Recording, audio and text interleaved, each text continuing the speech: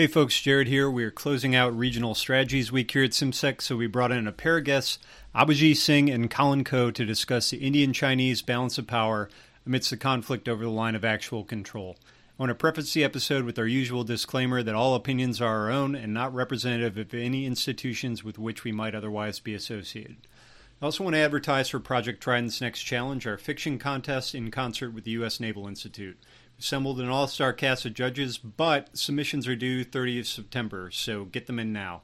You can find more information on our website at cimsec.org. Finally, as always, we want to advertise and strongly recommend our friends in the CIMSEC Podcast Network and our second podcast feed, The Bilge Pumps. You can find Alex, Strzok, Jamie, and a pile of empty iron brew bottles on Apple Podcasts, Stitcher, Spotify, wherever else you download your podcasts. It's a more low-key, slightly less serious approach to current events in the maritime domain and naval history. Check them out wherever you download. With that, I'll turn it over to Kimber's Men. You're listening to Sea Control, hosted by the Center for International Maritime Security.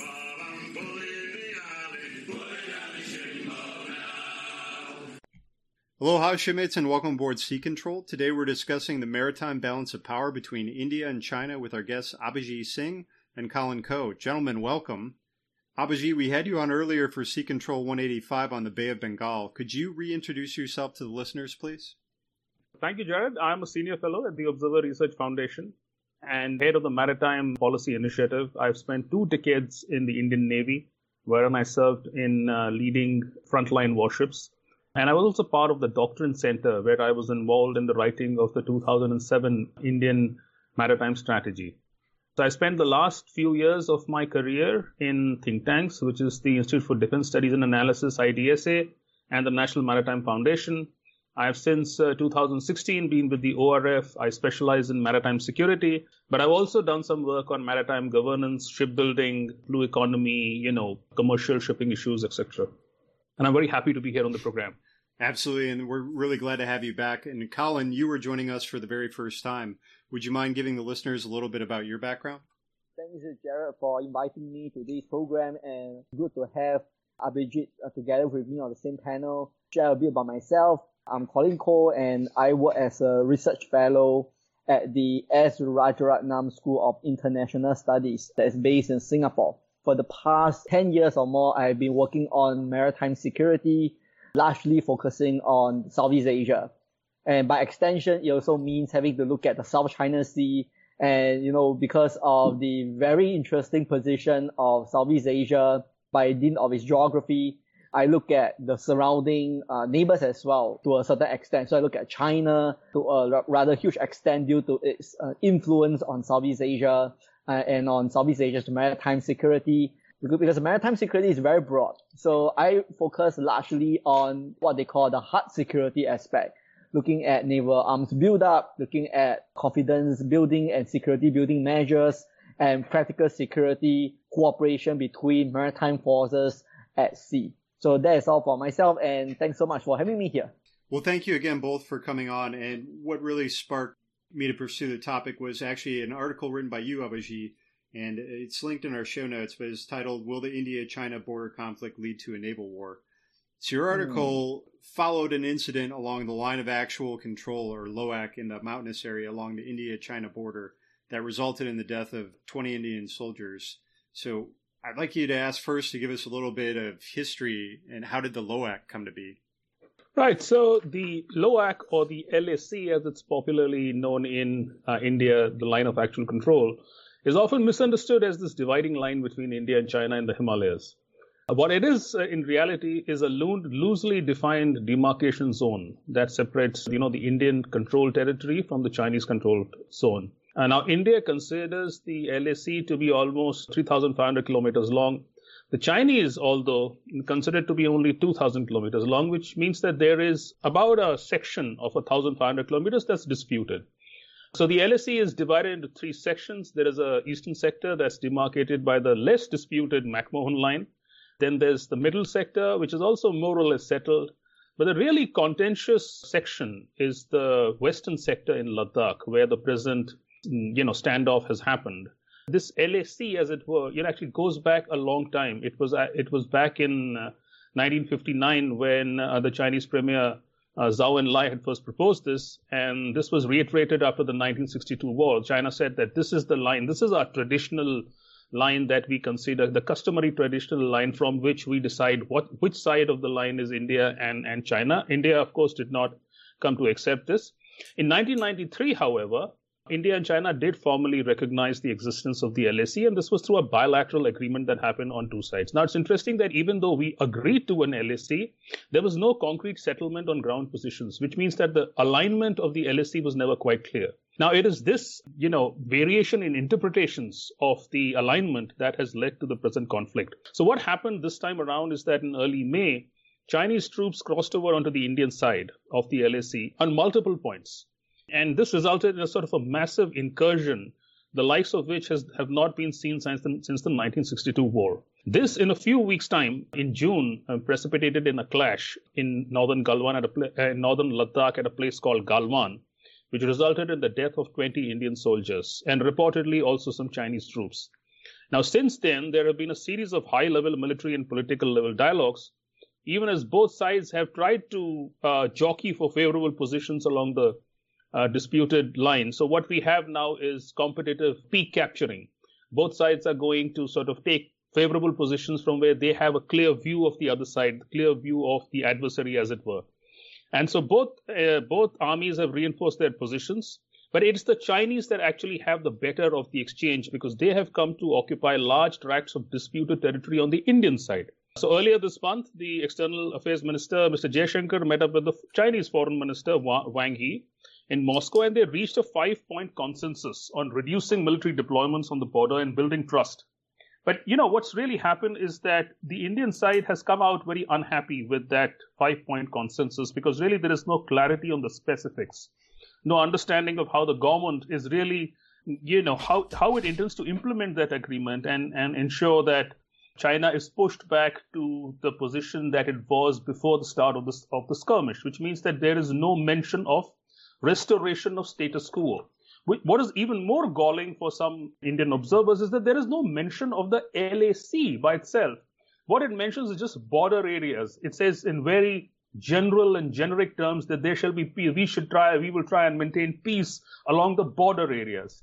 And that, again, really makes really no sense. Some have said this is really diplomatic gibberish, which actually validates China's possessions on the Indian side of the line. So that is where we stand at the moment.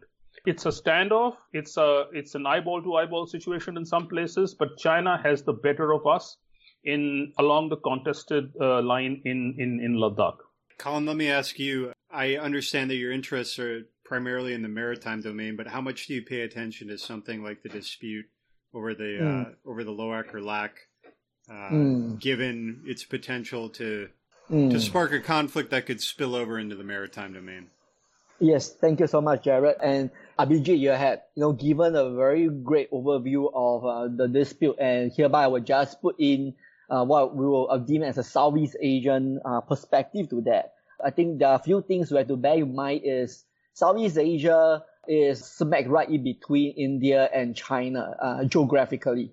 And because of that, when there is a dispute between China and India, Southeast Asian countries will have to be concerned.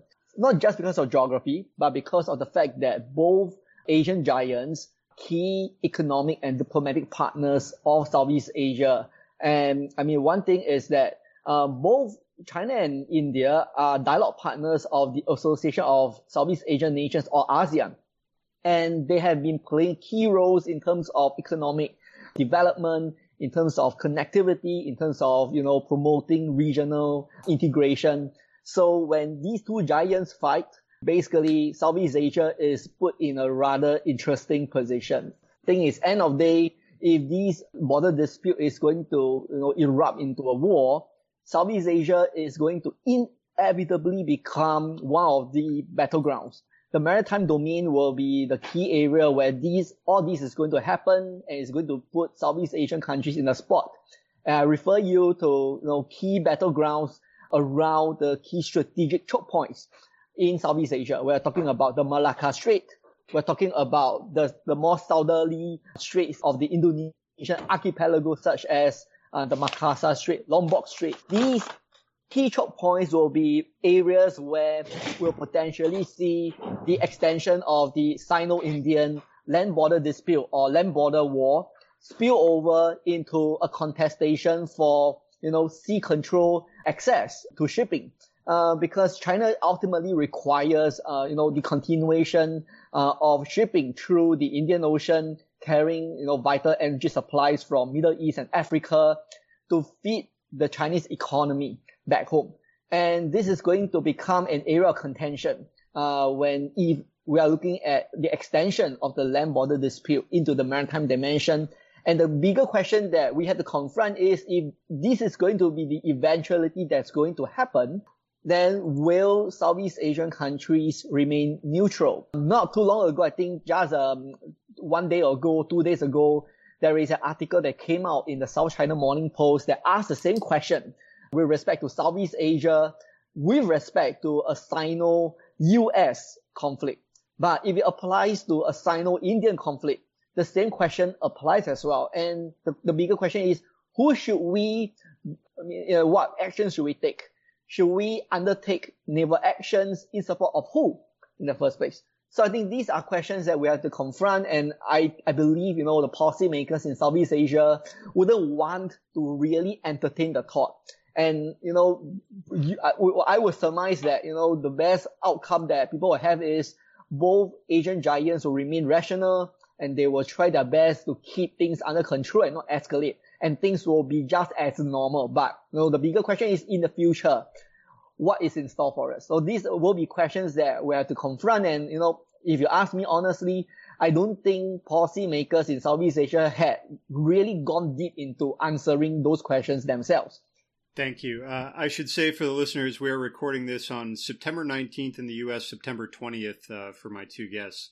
As we're referring to this week or 1 to 2 days ago, that gives you some sense of the time frame. So 1 week intervening, if we've missed any events in the last week, that's why you're hearing us miss those. Abhijit, I'm going to come back to you. I'm not going to ask you to describe India-China relations since 1962, and you've already expounded quite a bit on the line of actual control. But how have relations been since approximately 2000 or so, when China really started to accelerate its naval expansion program? Jared, just line or two on India-China relations. And I think what's happened in the past 2 or 3 decades is that whilst India and China have worked together on several occasions and have been happy to cooperate on certain issues, there has always been a lack of trust in the relationship. And that, I think, goes back to the 1962 war that caused, in a sense, a deep rupture in the relationship. And since then, India has carried, especially India's strategic establishment, has carried these psychological wounds, as it were, which haven't quite healed. And every time China does something like this, an incursion onto the Indian side, the general response from the establishment is that China is being hostile and China is trying to assert its dominance over a country it very clearly considers to be secondary or inferior to China. So we see elements of this particular syndrome in the present clash that has happened. On the maritime side, I'd like to say this, that New Delhi has been somewhat uncomfortable with China's activities in the Indian Ocean region for the past about 10 years or so, a little more than that. So it's in 2008, December, when the Chinese first sent their anti-piracy task force into the Indian Ocean region. And at that point, India was wary. It was a bit suspicious about why the Chinese were doing it, but still came to accept it because really this was driven by an organic need. There was a need for, international support for what was happening off the coast of Somalia and in the Gulf of Aden. And China was well within its rights to send its ships to also protect some of its trade. But I think since then what has happened is that the Indians think that the Chinese contingents that are coming into the Indian Ocean regions are somehow too big for the task or too sophisticated for the task.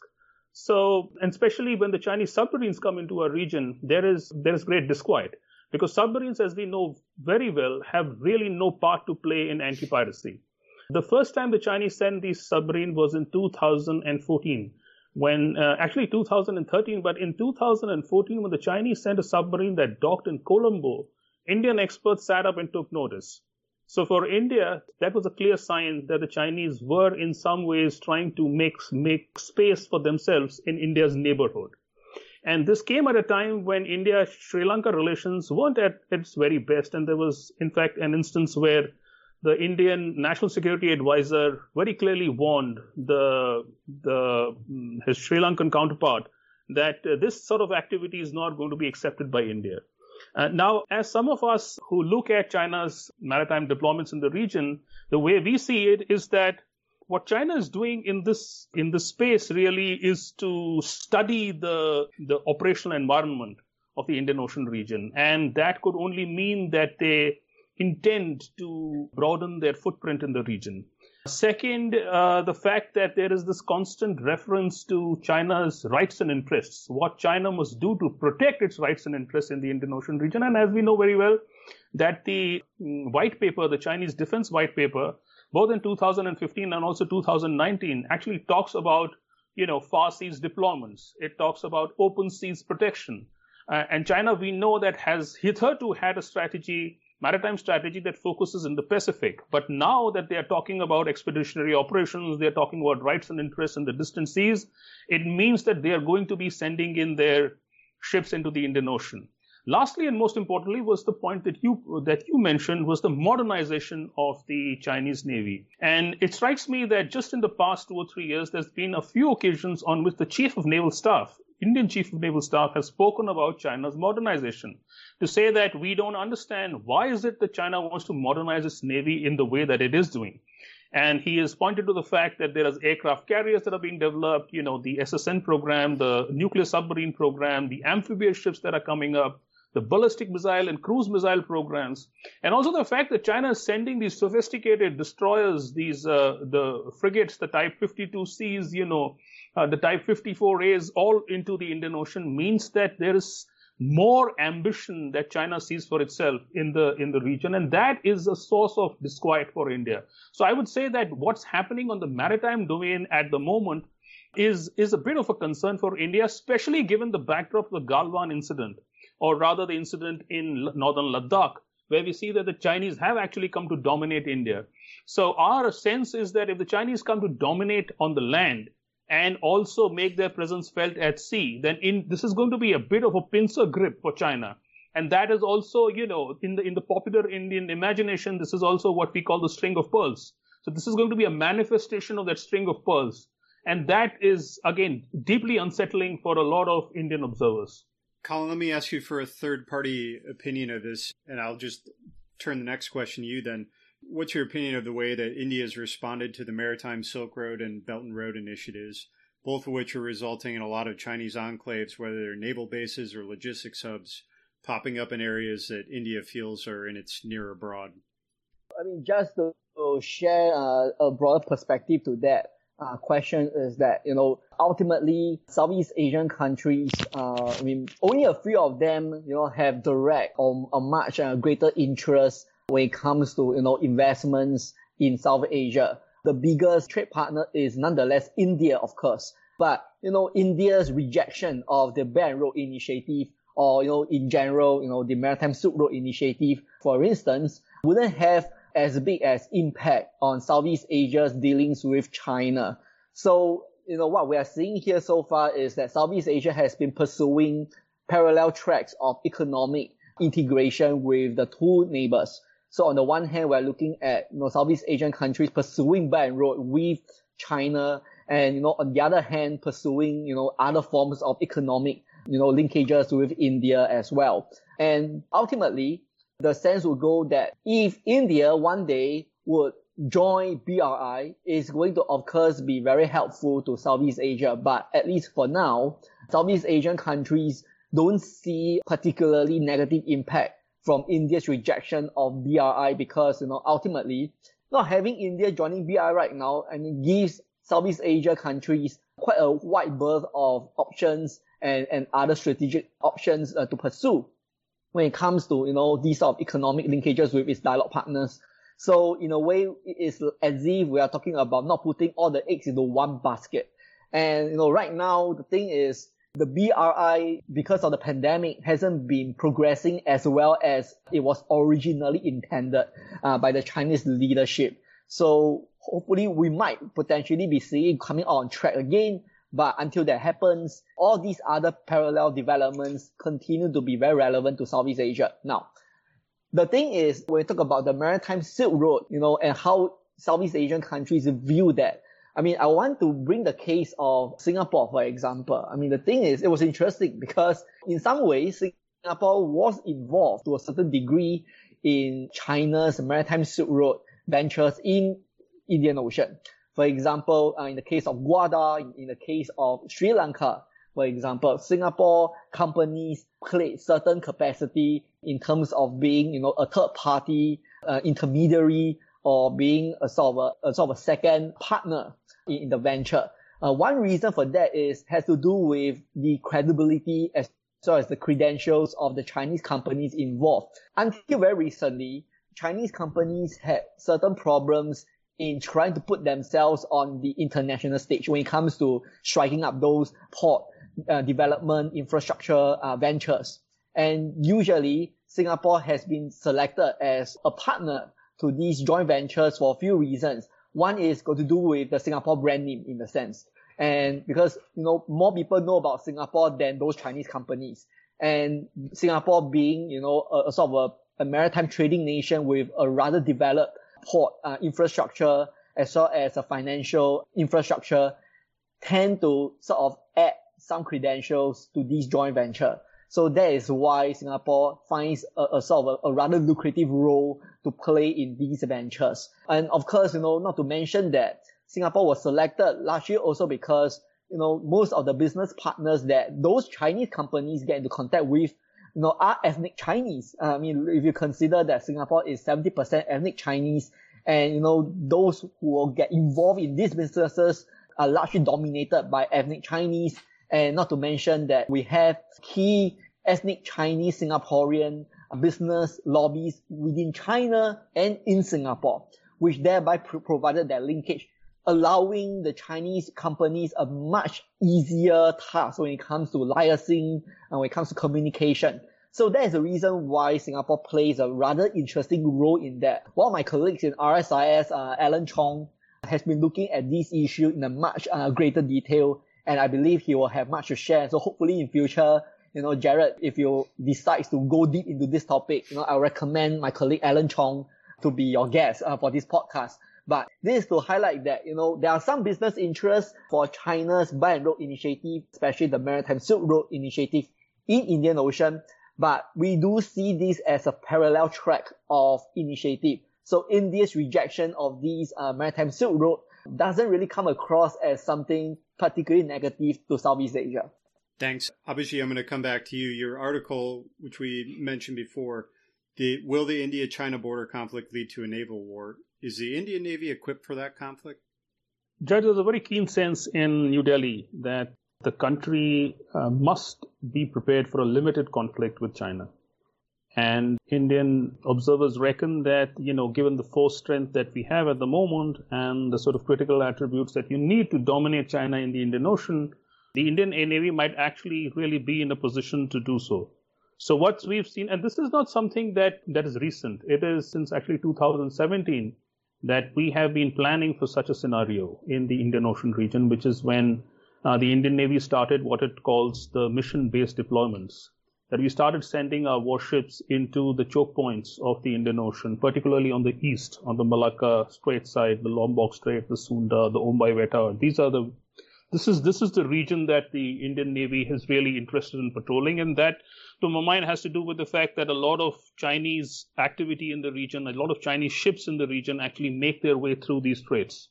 So we have, in a sense, been really preparing for such a scenario. We have been doing so in the sense that we now have, a whole chain of radar stations set up both in the Andaman Nicobar Islands as well as on the east coast of India, where we are constantly getting information about Chinese activity, plus also information about non-traditional security threats in the region. Plus, we've also now got this fusion center in Gurgaon, near Delhi, wherein we are collating a lot of information about maritime movements happening in in the Bay of Bengal as well as the Andaman Seas, and trying to form some kind of an operational picture about what are the Chinese up to in the region. The third, and I think the most important facet or aspect of what India is doing is to have a very active liaison with the Bay of Bengal countries. So the sense that some of us have here in New Delhi is that what Chinese are trying to perhaps do is that trying to use their Belt and Road initiative, the Belt and Road projects, to have greater naval presence in these places. And plus, this is going to be something that's organic because these countries are going to request China to send in its forces to protect these assets, like we've seen in the case of Pakistan, with the China-Pakistan economic corridor. The Pakistanis are on record having said that we need more Chinese warships to come and protect this because there's fear that the Indians might at some point try and attack some of these installations. I'm not making the case that the Bay of Bengal countries will use a similar logic, but they could always say that we need more Chinese assets to come and protect what our infrastructure projects. So we have an active liaison, or New Delhi has an active liaison with all of these countries, and we're trying to find out what exactly the Chinese are doing in the region. But the sense, again, in India is that if we don't prolong this conflict for too long, if we can somehow interdict Chinese shipping, we can deter Chinese deployments in the region, we can somehow play on China's Malacca dilemma. And then we shall have the better of the exchange at sea. So this means that China could well dominate us on land in certain pockets, but the sea is our domain, the sea is our space, and the seas really belong to India, especially when it comes to the Indian Ocean and areas around the Andaman Islands. So that's what I think right now is what the equation is looking like. Yeah, until 5 or 6 months ago, I hadn't heard of the Andaman and Nicobar Islands. How would you describe those islands and what's their strategic importance? So the Andaman and Nicobar Islands are actually a critical asset. The islands are situated in the Eastern Indian Ocean, almost 800 nautical miles away from mainland India. And so a lot of us consider it to be a forward outpost. Now, this is a chain of 572 islands that spread across a region of 450 nautical miles. And the southern tip of these islands is not very far from Indonesia, which actually means that these islands actually act as a force multiplier. They increase our reach, the Indian Navy's reach in the Indian Ocean. So for 2-3 reasons, I think the Andamans are going to be critical in a conflict between India and China. I mean, hypothetical conflict between the two countries. So first, I think the fact is that the Andaman Nicobar has a very vantage location in the Eastern Indian Ocean, and that it overlooks the 6-degree channel and the 10-degree channel, which are those two main sea routes through which a vast majority of regional trade flows, including a lot of Chinese oil and gas shipments as well as cargo shipments. These islands are also a staging post for combat operations. So the Indian Navy does carry out a number of active operations from these islands. And therefore, these islands can actually host ships that don't have the sea legs to by themselves, sail out from the east coast of India and go right up to the Malacca. So this is like a base that is right in the middle of the sea. Third, I think this is a logistics hub, which is again very important. It's a launch pad for reconnaissance and surveillance missions, and it has various facilities for docking ships, for accommodation of personnel, communication, basing drones, etc. A lot of drone operations are now carried out from the Andaman and Nicobar Islands. So what it allows India to do is it allows India to have a good vision of what's happening in the regions surrounding the islands, especially the 6-degree channel and the 10-degree channel. So in that respect, I think the Andaman and Nicobar Islands is a good way of signaling to China that this space is something that India virtually controls.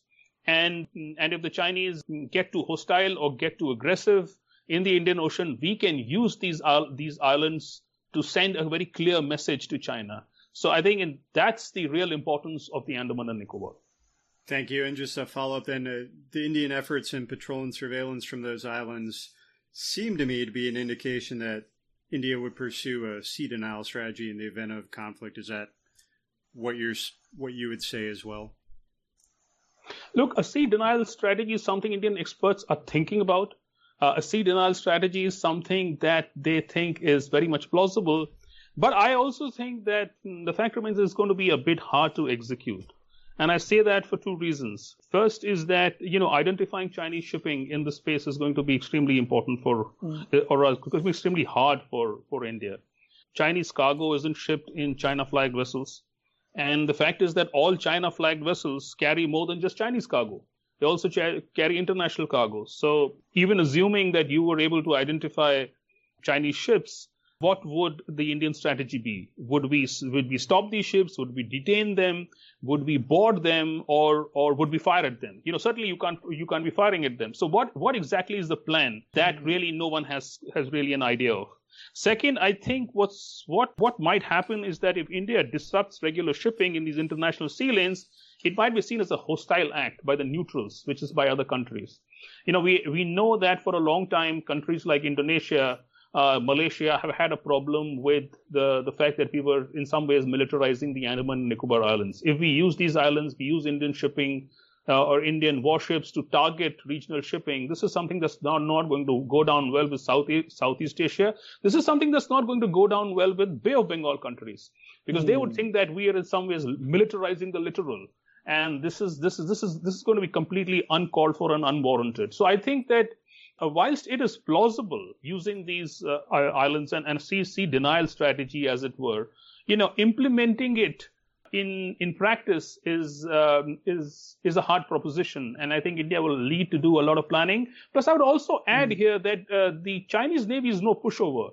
It's the second most powerful navy in the world. I mean, I just spoke about the Chinese naval modernization, the fact that they have been sending these ships into the Indian Ocean region. They could do a lot more. They could send a lot of more submarines, a lot of more of their amphibious ships into the region. So if the Chinese wanted, they could dominate the space. So I think that in this Indian understanding that somehow we will use an interdiction strategy, we will use a sea denial strategy to push back China is overly optimistic. I think we've got to consider the fact that whilst we may have the tactical advantage in certain respects, be it logistics or be it air cover, tactical air cover, the fact is that the Chinese are extremely powerful, and that fighting them in the Andaman Sea, in the Bay of Bengal, is not going to be as easy as some maritime practitioners in India, some commentators seem to suggest. Thanks, Colin. I'm going to skip ahead here a little bit to ask you the next question is, do you have any insight into the Chinese strategy for dealing with the Indian Navy? Would they attempt to push into the Indian Ocean, or is just maintaining control of the entrance at the Straits of Malacca sufficient? Yes. Now, this Malacca dilemma is something that continues to be real. It continues to occupy the minds of the Chinese policymakers. If you consider that, oil production in China continue to be outstripped by, energy demands. So for the longest time to come, we're going to see China relying on oil imports, largely from the Middle East and Africa. The trends are pretty clear for us to see, notwithstanding the fact that China has in recent days been diversifying those supplies from elsewhere, like, for example, the Russian Far East through Siberia. But the thing is, be that as it may, right now, of course, I do not want to disagree with what my friend Abhijit has said. I mean, certainly the Chinese Navy has been modernizing in pretty huge strides these days. And if you have seen the very recent reports that come out from, various sources, especially from the U.S. Department of Defense, for example, it's pretty clear that the Chinese Navy is going towards a rather unprecedented position in the coming decade, when they, assuming that, economic development continues to be healthy for them, which is still a question mark when it comes to, the current pandemic situation and domestic issues that has to do with poverty, elevation needs, as well as unemployment, for example, and how they are able to sustain this modernization. How are they able to continue with their programs in terms of not just modernizing the hardware and software, but also continuing with, all the deployments throughout the region, increasingly in the Indian Ocean. Now, so far we have seen the Chinese being able to search assets, especially during the first Doklam crisis. I think Abhijit will be able to apprise us much more deeply into this particular crisis back in 2017. And in fact, that was the incident that led to the Indian Navy coming out with a new approach to deal with the Chinese Navy through what they call the mission-based deployment approach. And the Doklam crisis saw, at least 11 to 14 Chinese Navy ships of all types operating throughout the Indian Ocean and in its adjacent region, right?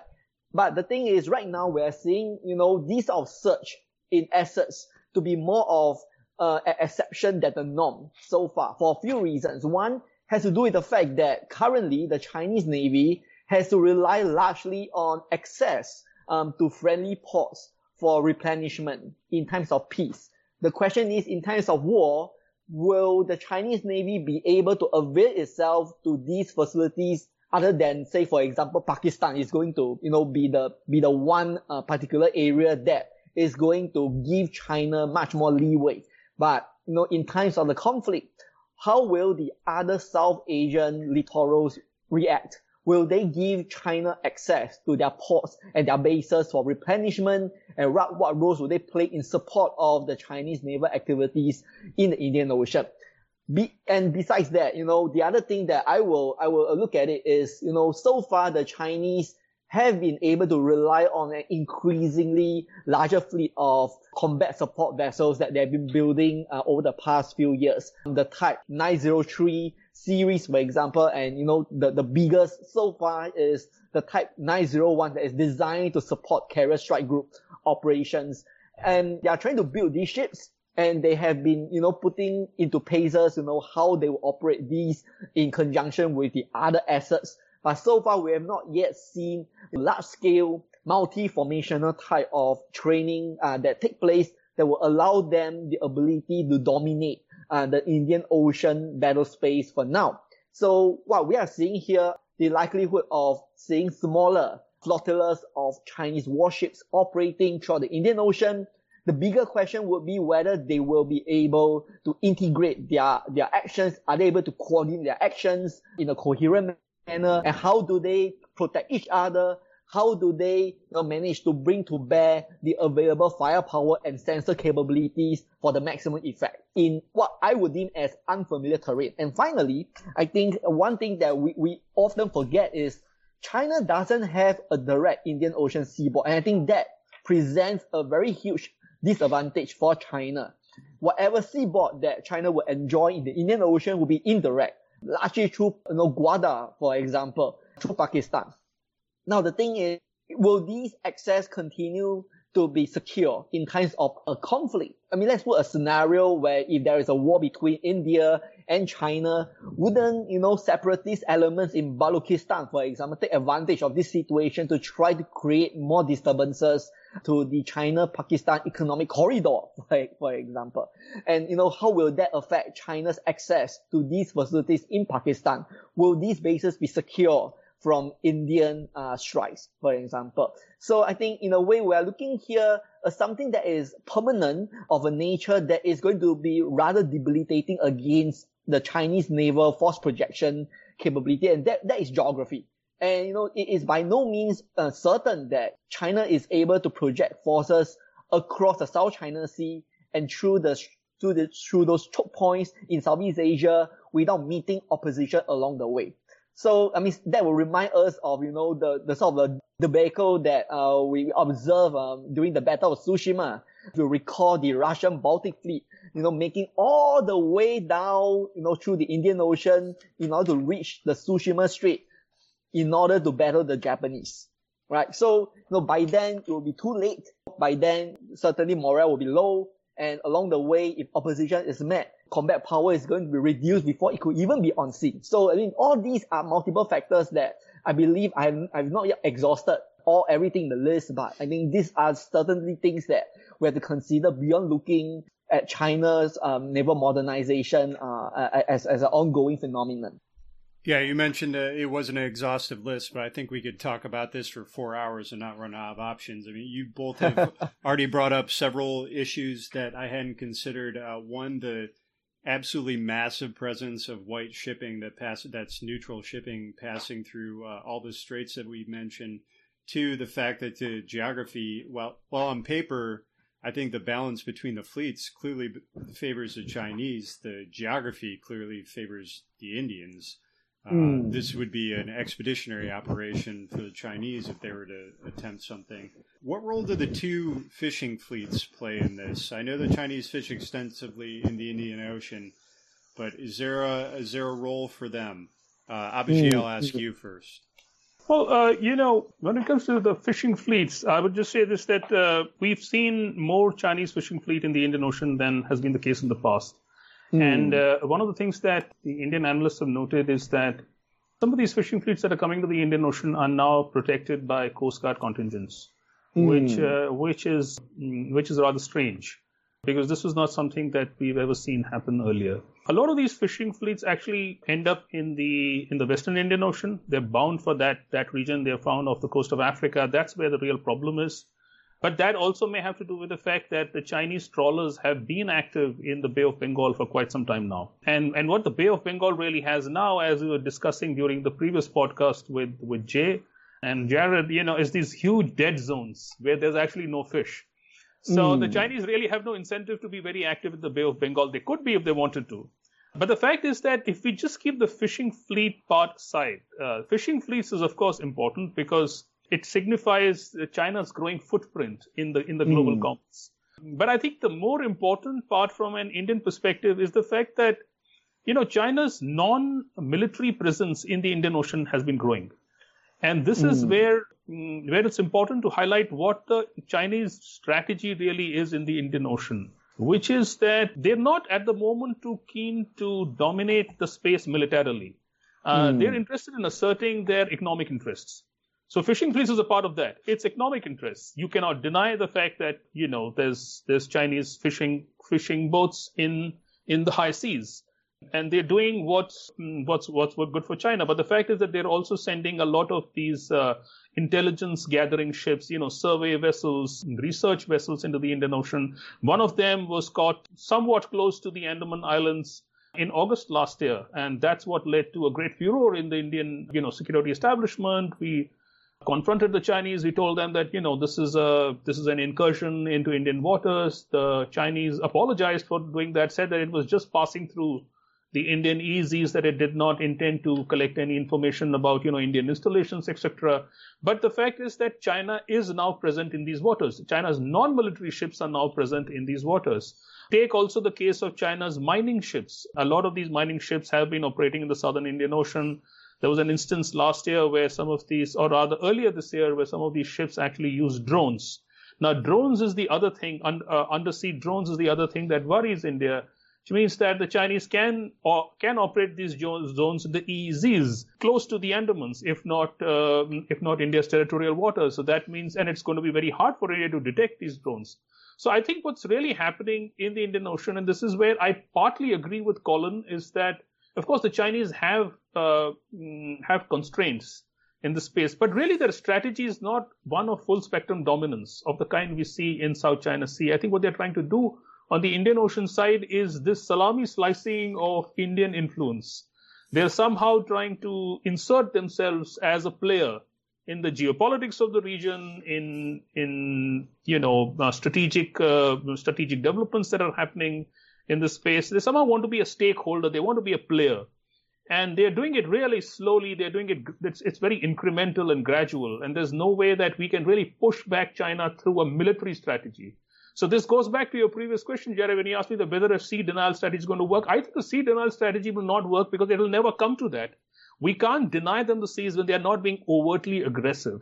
That's the whole plan, not to be aggressive, to somehow, surreptitiously, slowly, gradually just take over the space. And I think we don't quite have a strategy that can somehow meet this challenge or be commensurate to this challenge. That's what I think the real problem is. Colin, anything to add to that? Thank you, Jared. And I concur with what Abhijit has said. Just add a few more things is that, of course, we have here a lot of those arguments put out there by Chinese sources saying, our fishing fleets are commercial, but look, the Chinese fishing fleets operate under a cooperative system. They belong to the state. And Chinese fishing cooperatives, especially those that were involved in distance fishing, for example, those that you found in the Indian Ocean, they actually have Communist Party cells that operate within that. I mean that actually provides a source of political control over their activities, and in a way that also provides an avenue for these fishing fleet to have a peacetime and a wartime role to a certain extent. This is nothing new because, back then when the Chinese were fighting a civil war, they've been using fishing boats, and one of which primarily being intelligence gathering. This is going to be a key mission that the Chinese distant fishing fleets will be tasked to perform as a sort of a sort of secondary mission or secondary task for themselves. And, it is not strange to see Chinese fishing vessels engaging in these sort of activities, providing what they call human intelligence. And, if I could recall, one incident that happened in the South China Sea, many years back in this place called the Half Moon Shoal, for example. This particular feature is within the Philippine EEZ. And there was one instance where, a Chinese fishing vessel was grounded because of the shallow waters.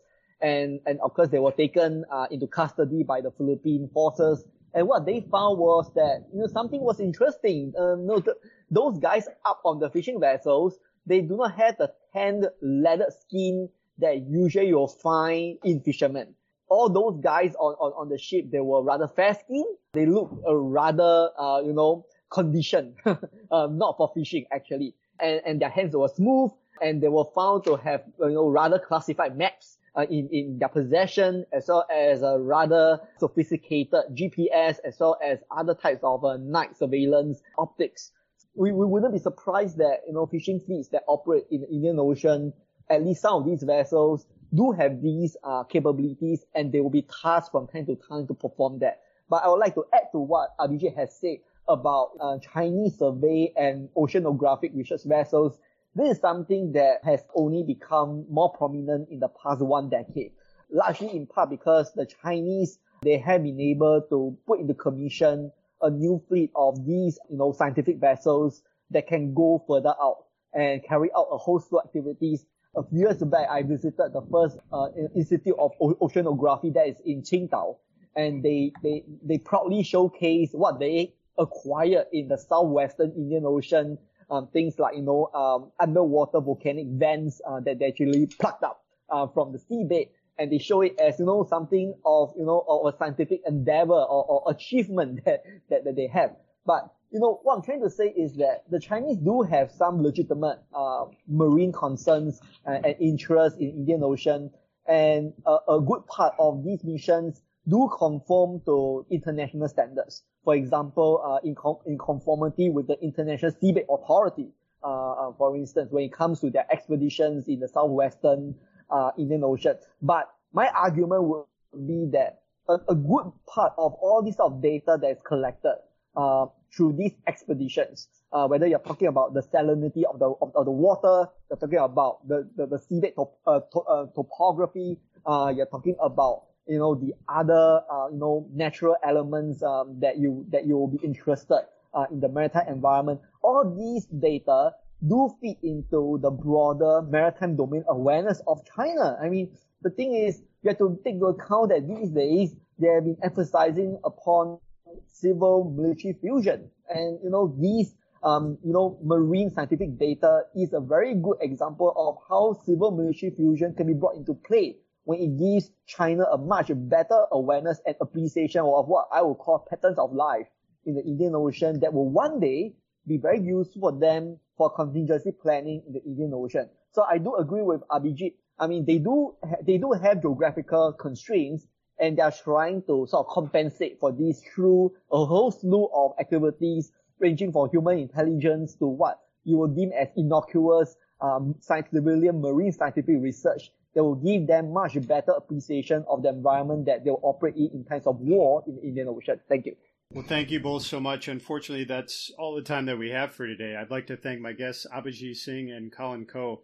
Abhijit, where can we find you online, and what are you working on next? So I'm actually on Twitter, and I also, I'm active on Facebook. My email is available to anyone that would wish to contact me. It's on the ORF website. A lot of my work is actually hosted on the ORF website. I've been working on a few things lately. I have a project on naval shipbuilding, in which I've looked at India's shipbuilding program, which I'm planning to expand. The paper has just been published on the ORF website, but I'm thinking of expanding that into a monograph. I'm also looking at some blue economy issues in the Bay of Bengal. This is something that we planned to do about a year back, but because of this whole India-China skirmish that has happened, we are quite taken with the with hard security issues at the moment. But I'm coming back to blue economy and marine governance. It's another issue that's also a live issue in the South China Sea. But from an Indian perspective, I think it's the Bay of Bengal and the Arabian Sea that's most important. So I have these two projects at the moment. But the third, I'm also working on a book on the Indo-Pacific, and where I'm looking at Indo-Pacific equations, developing equations. I'm also trying to look at some of the myths that pervade this whole space about what's really possible and what's not. So this is so I'm intending to make this a little different from what has so far been talked about, which is just to highlight the possibilities. And whilst the possibilities are great, I think also there are inherent constraints in the way that regional countries cannot come together and participate in on certain matters and certain issues. So that's what my three projects are going to be in the future. Thank you very much. And Colin, where can we find you online, and what are you working on? Thank you. I do have a profile page on the RSI's website, and most of my works will be hosted there. But, for real-time updates of my work and the things I'm looking at, usually I use Twitter. I do use Facebook for work, actually. So you can find me on Twitter, where, I do post quite regularly on things of interest, mainly in the maritime domain. Currently, I'm working on two projects. Due to the fact that, I have some other responsibilities, this project has been in the gestational period for quite a long time. So I'm looking at, the code of conduct in the South China Sea, looking at it largely from the naval arms control perspective. And the second project that I'm looking at, which is more long-term, is to delve into the issue of submarine proliferation in Southeast Asia, and trying to look at all the various cooperative mechanisms and to do an update of what scenarios that we will be confronted with in the future when it comes to future incidents. So these are the two main projects that I'm looking at. Well, thank you, Colin, and thank you both again for joining us. To our listeners, thank you for tuning in. We'll see you next week. Sea Control is edited by Keegan Ingersoll and Ed Salo.